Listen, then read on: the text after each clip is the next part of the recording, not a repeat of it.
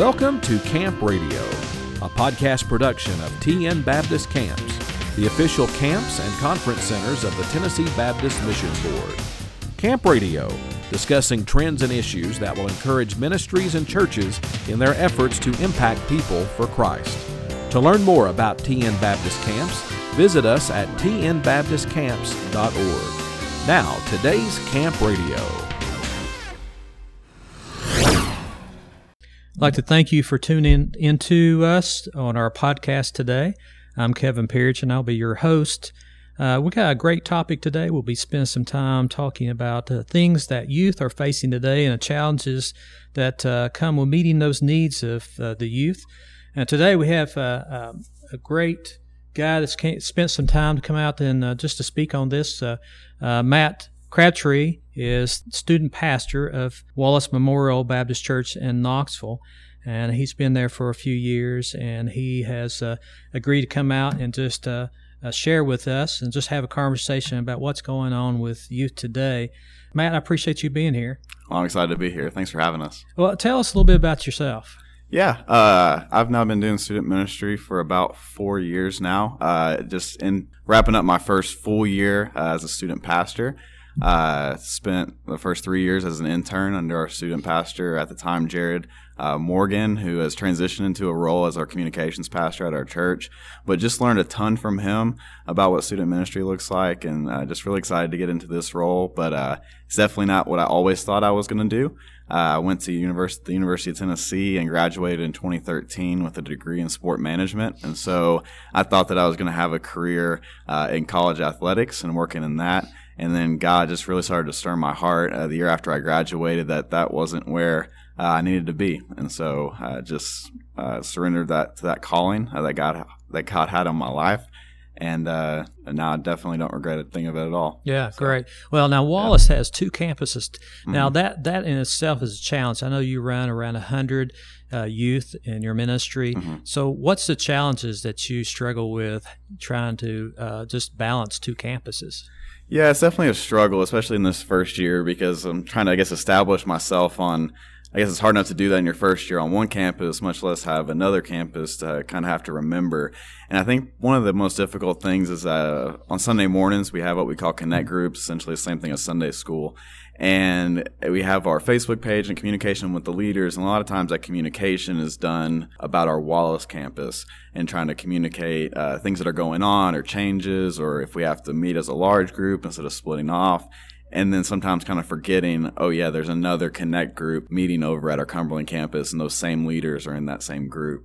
And so it's just kind of making sure that everybody's on the same page while also understanding that they kind of have their own needs at another campus. And so it's just kind of remembering that honestly that they're there sometimes because it's so easy when you're only on one campus. And so I've kind of had to adapt and learn that maybe I need to spend more time over the other campus on Sunday mornings, getting to know those students as well. Even though I do see them on Wednesday nights, it's in a much larger setting, so it's a lot harder to kind of get to know them in the larger setting like that. And as volunteers play a pretty important part of that? Oh, yeah, a big part.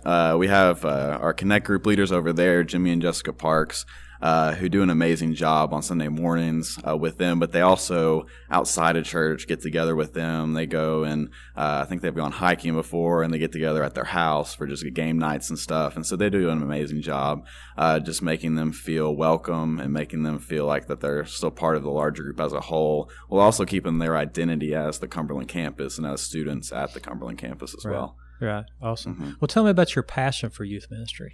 Yeah, it's just a lot of the passion with me is just the relationships that I can have with the students, and which I guess we'll be talking about here in a little bit. But I think that they crave those relationships and they crave mentoring. And I feel like a lot of the times the older generation can look down on this generation and say they don't want anything to do with us, they don't respect us. And I really think with millennials and then Gen Z, a lot that I work with, they crave that attention. They crave that mentorship that older people can give to them, even if it's as simple as just simple life skills, like even knowing how to change a tire or anything like that a lot of people even my age don't know how to do anymore. But a lot of times that's an easy gateway into building that relationship with them, to where even if they are resistant to the gospel, resistant to that message, if you have that close relationship and they know that and feel that you actually genuinely care about them, they're a lot more receptive to what you're going to be teaching them. Well, what do you see with that? What do you see that the trend is? What's trending with youth now? I think that the trends, it's moving away. I think for a long time it was, what's the next big flashy event? What's the big giveaway? What prizes can we say? Like, let's give away an iPad tonight or something just to get them there. And I think that we're moving away from that, or that student ministry is moving away from that, because they can get that in other places. They don't have to get that from church anymore. And so I think it all goes back to those relationships. They have this sense to want to, one, I think, belong to a group. I think now with social media, and students can feel disconnected to the world, and so they want to belong so bad, and they try to find it through Snapchat and Instagram, the community that's online, until they realize that it's not authentic, that what they have on social media isn't real. And so they want those real friendships, that real bonding that forms when they're together with a group.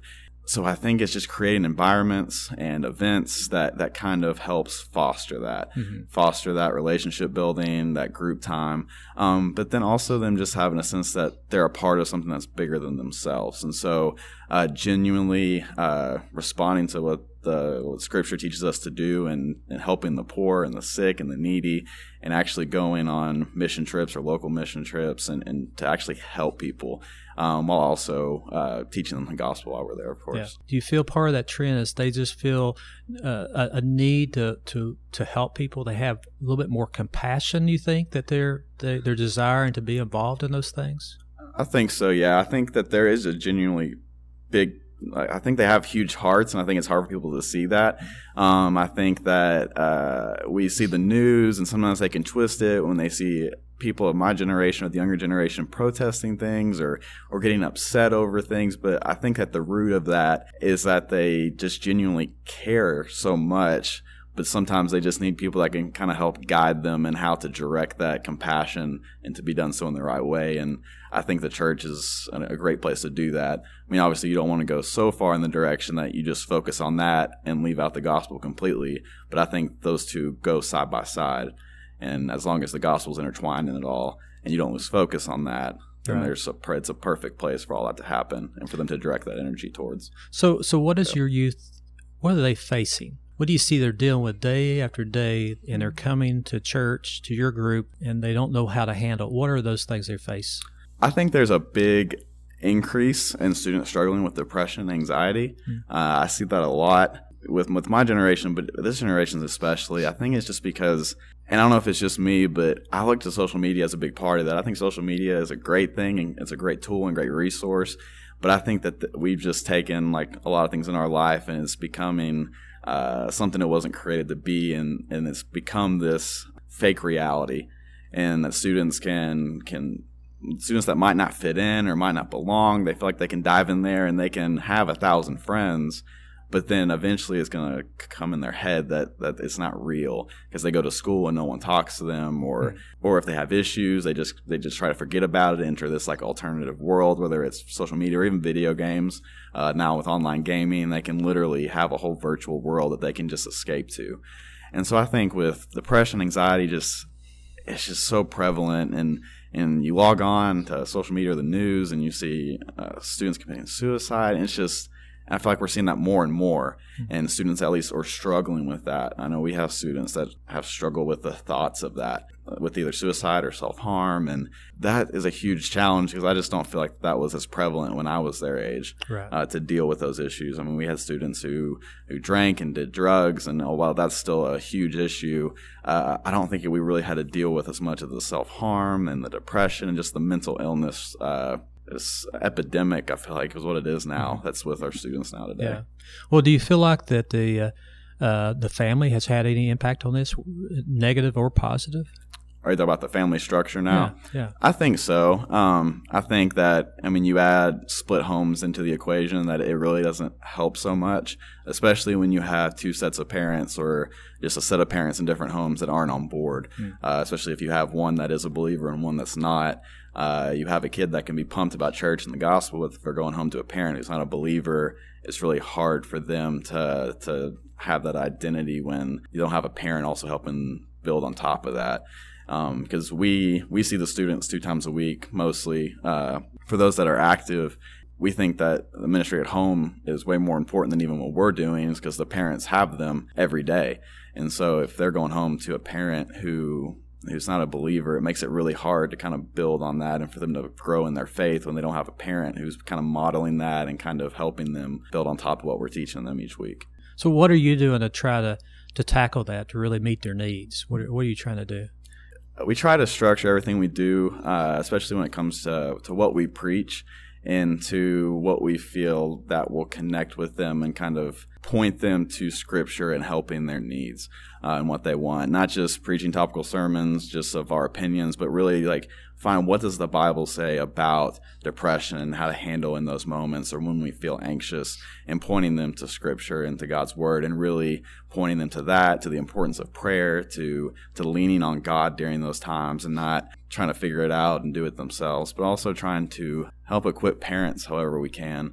Meeting with parents, letting them know that my office door is always open, that my phone, they can always text me and message me, and that while I might not always have all the answers, we can kind of work together, because it's definitely more of a partnership and teamwork than them just dropping them off and expecting us to kind of help them grow. It's a partnership and kind of working together with that. Well, that's great, trying to educate their parents, because I'm sure there's a lot of those parents that don't understand their kids. Mm-hmm. And so if you don't understand them, you don't know how to help meet their needs. And parents, they're really on the front line, aren't they? Oh, yeah. And I think that it helps with me. Since I'm 27, that while there is, I think, even a huge difference even between the millennials and Generation Z, I'm still close enough and not that far removed from high school that I don't remember some of what they're going through. Mm-hmm. And so I think that's somewhat helpful, but also just helping parents see that maybe things that they don't see sometimes, especially when it comes to social media and the importance of saying, hey, you need to be checking on their phones and not just give them free range and let them do anything they want. You need to be monitoring what they're doing on their phones and video games and all that, because some just don't know the capabilities of what they can do online and through social media and how far that they can go through that, and just the easy access to different things that other generations didn't have easy access to. Yeah, and that can definitely harm them, can't they?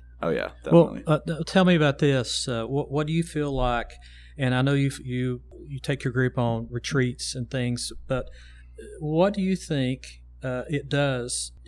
How does it impact a group or your group by taking them away overnight someplace? What kind of impact does that have on them? I think it has a huge impact, because that's where we see these real, authentic friendships form and these bonds form that's really hard to do at church. You get in a church setting, it's easy to come in a room, see your same friends that you see every week, and just simply stay in your group and talk to them. And when you go outside of the church walls, you're kind of being forced to kind of sometimes make new friends, especially if you do breakout sessions and you prearrange their rooms and who they're rooming with, and they're kind of almost forced to be like, okay, if this person's going to be in the bed next to me, or if I have to sit with this person for the weekend, I guess I need to talk to them.